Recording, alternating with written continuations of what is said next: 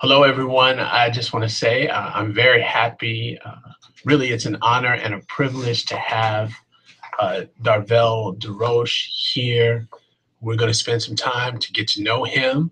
Also, we're going to spend some time with a little interview. So I've got some questions that the students put together, really great questions. So without further ado, I'd like to introduce Darvel Derosches. Well, good evening, class. Thank you very much, Infan, for the introduction. Infan has told me so many good things about you all in this class. He told me that you guys are very interested in finance. You guys are hardworking, and you really pay attention to the materials. And you ask some good questions, which based on some of the questions that Infan has verbally told me, this good thing. They're really good questions. So you guys are putting in the work and the time to really understand finance. Finance really applies to all businesses, whatever it is, whether you are a tech company, you Facebook, LinkedIn, whether you're a construction company, whether you're an apparel company, it applies everywhere. Every business owner and business executive must have adequate um, uh, confidence and adequate knowledge of finance to run their business effectively. So let me kind of start off with just giving you guys a little bit of background on myself in terms of how I sort of am in the position I am right now. Is I am a practicing attorney. I started off my career at Bank of America, used to be LaSalle Bank. I was an attorney and officer, started off as a staff attorney, lowest attorney in the department, and youngest at the time as well. Grew right out of law school, which is almost unheard of. Started off, did not have a banking or financial background. My major in college I was double major English and political science and a minor in history. So numbers was not my, at the time I thought my strong suit. And so it's interesting that I felt that my first job out of law school, I taught school for a year and a half before going to law school. But it's interesting that my first job out of law school was in the banking and financial services industry. And so when I got to Bank of America, I was almost like a fish out of water. But once they throw you in there, you really learn, and you learn by doing. So I was able to grasp a lot of the financial terms, the banking terms, basis points, and so on and so forth, so that I could adequately and competently represent the internal clients that I had. So I spent about 4 years at the bank, was promoted, and eventually I wanted some more deal work as became intrigued by finance and the banking in general. And I took a job with a company called National Equity Fund, in which I was the associate general counsel handling and administering this real estate development program called New Markets Tax Credits Financing, so which was part of what's called structured finance. And I spent some good time with National Equity Fund. I got my hands even more dirty in finance and learned some what's called high finance as the attorney. So I was supporting some of the business folks, but I learned way more about finance and real estate economics than what I ever had dreamt that I would learn. So thereafter, I went into private practice with a law firm called McGaw Law Group. In that capacity, I served as of counsel for them. We represented small, mid-sized companies in mergers, acquisitions, real estate development, and finance, and so on and so forth. And now I currently serve as a co-managing partner of Ikenga Development Group, which is a real estate investment, asset management, and development company based in Chicago, which specializes in revitalizing communities through responsible and sustainable development. In that capacity, I, along with my co-managing partner um, and another partner, we oversee projects, and we originate projects that meet our core mission of really enhancing the community through affordable housing, and adding really a value to the community by bringing these sort of aesthetically pleasing housing to the local communities where they had previously not existed. So with that said, I'm very happy to be here, and I thank MFON for the invitation. And I know that you all have some questions. And with that said, I'm going to turn it over to MFON, and we can get started. Well, great. So we're really happy to have you here. So we've got a few questions, really great questions from the students. We're going to jump right into that. The first question that we have is, how do you know what the community needs are, and then what process you follow to know what will enhance the community and the tenants' everyday life? Well, we're all, my partners and I and our acquisition staff, we are all very familiar with the communities in which we do business. For example, right now our focus is really on underserved areas within the city of Chicago, as well as the Colic surrounding near suburbs. I myself am a resident of Hyde Park. I'm familiar with the other underserved communities such as Woodlawn, South Shore. And so we have a personal knowledge from which that, in terms of our understanding what the community needs are. And second, we of course do our research. We connect with the local and state politicians. We ascertain their thoughts in terms of what are their needs, what they'd like to see. And our everyday interactions with our tenants, and I would call them stakeholders, gives us a good understanding of what they need. The number one need right now for our tenants and just the community in general is affordable, decent housing, such that these folks can raise their kids, come home in a decent place in which they can lay their heads and not feel as if they are, rejected, or as if they are, quote unquote, living in an undesirable area. Our experience is that once our tenants feel as if they are welcome and they are taken care of, the property is taken care of, then they respect the property, which of course enhances our bottom line.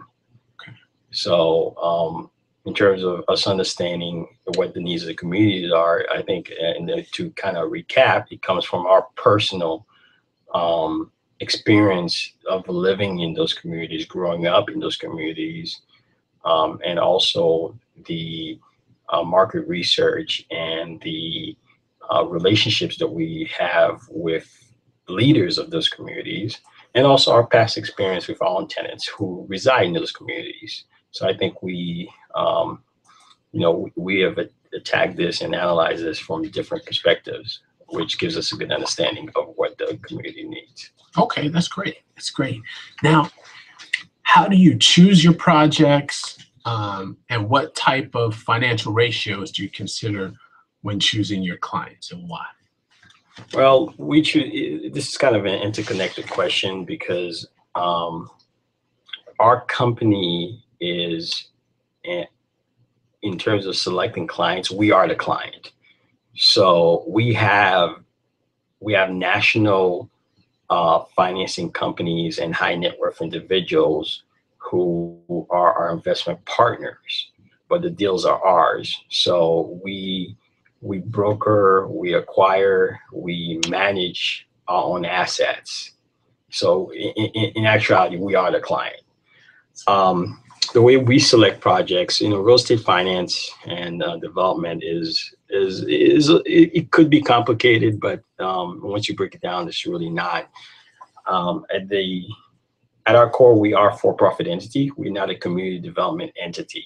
So the bottom line has to be met, and there has to be a profit. There has to be a profit motive for every project that we select. So the numbers have to make sense. Because at the end of the day, we are stewards of our investors' money. And so we have to turn a profit. These investors, of course, have invested in our company because they believe in our core mission of developing and sustaining these underserved communities. But at the end of the day, they do require some sort of return on their investment.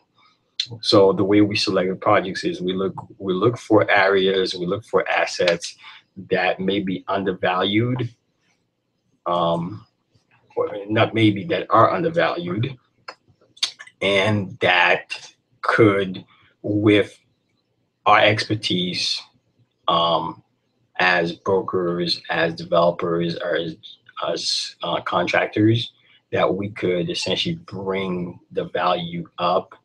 We could really heighten. Think about this a little bit. We could really, bring these properties to life in a positive way for the communities, as well as make get our returns for our investors. So one of the things we look at is really, distressed properties that may be in foreclosure or may be in receivership. Some of these properties need extensive work, but they already have tenants in them as well. So it may be what's called low occupied. In real estate, anything south of 80% occupied, actually more like 88% occupied, is considered an under-occupied building. And some owners may let the building go to waste if they don't have sufficient capital to maintain it. So we look for those type of assets and those type of projects that we can come in with our expertise in construction, asset management, property management, and more importantly, our understanding of the underlying community dynamics to see whether these are viable projects. So those are the type of projects we look at. It's really on a case-by-case basis, but at our core, the projects have to have a positive impact on the community that we serve. Okay, that's great. That's great. I've got another great question. What is your greatest failure, and what did you learn from it? That's a good one. That's a very good question. My greatest failure thus far, and there have been many, but I will say it's something that's not related to this company, but it's related to my business experience in the past, business and legal experience. At one time, I was representing a company, and I was internal at the same time, and there was a problem we had, a legal matter that we had, and we analyzed the legal matter. We thought that we were in the right, and we were in the right, but sometimes being right is not necessarily, it doesn't necessarily result in the best result for your company. So we made some decisions because we were right, because we thought we were right, and we were fastidious in that, in which I wish I could have taken back, because that would have prevented some negative publicity that the company received, based on a bad lawsuit, which we thought was a frivolous lawsuit. But nonetheless, sometimes a lawsuit for a young company could really be a death knell. And so I wish, in hindsight, that we had, even though we knew we were right, we were in the correct position. I wish we maybe had considered settling the matter before it had sort of arisen to a lawsuit. So I hope that adequately answers that question. That was great. That was great. Let's take one more question. Now, Ikinga is a limited liability company, and because it's an LLC, you have flexibility to choose the type of structure. Mm-hmm. Now, what type of structure does your company have, and why? So it's a sole proprietorship, partnership, corporation, or S corporation? Well, Ikinga is a limited liability company. It's essentially structured as an S corp. So that's our tax designation. So the company is not taxed in its individual capacity. So the partners are taxed on the profits, individual. We selected that because we are small. There are only 3 of us. We do have staff, and so we do pay ourselves a salary. But at the end of the day, we selected the LLC format because we are, in essence, a partnership with limited liability. That's precisely what a LLC is, and it's more tax advantageous for us, as well as it's more flexible. Okay, well that is great. Do you have any other comments or anything you'd like to share? Well, I would say it's good that you guys have taken this class. So some of you are required to do so based on your majors or based on the areas of concentration. But I feel as if had I been in your shoes, I don't know, 15 years ago, and I was still, well, actually more than that. But if I were in your shoes, if I had been in your shoes, I definitely would have taken a finance class such as this from a professor, such as Mr. Upon. I've had to learn all of this on the job. And so like I said, I did not have any financial background, economics, and so on and so forth. So I had to learn this on the job, and it took me some time to even talk about finance and talk about business in the way I'm doing. So you guys are well ahead of the curve. I'm sure that after this, you guys are going to bigger and better things, and I wish you all the best. So just study hard, continue doing what you're doing, and things will be okay. All right, well, thank you so much. It's been really an honor and privilege to have you here with us and to share this with the class. I know they really appreciate that. I appreciate that. So thank you very much. All the best. Thank you.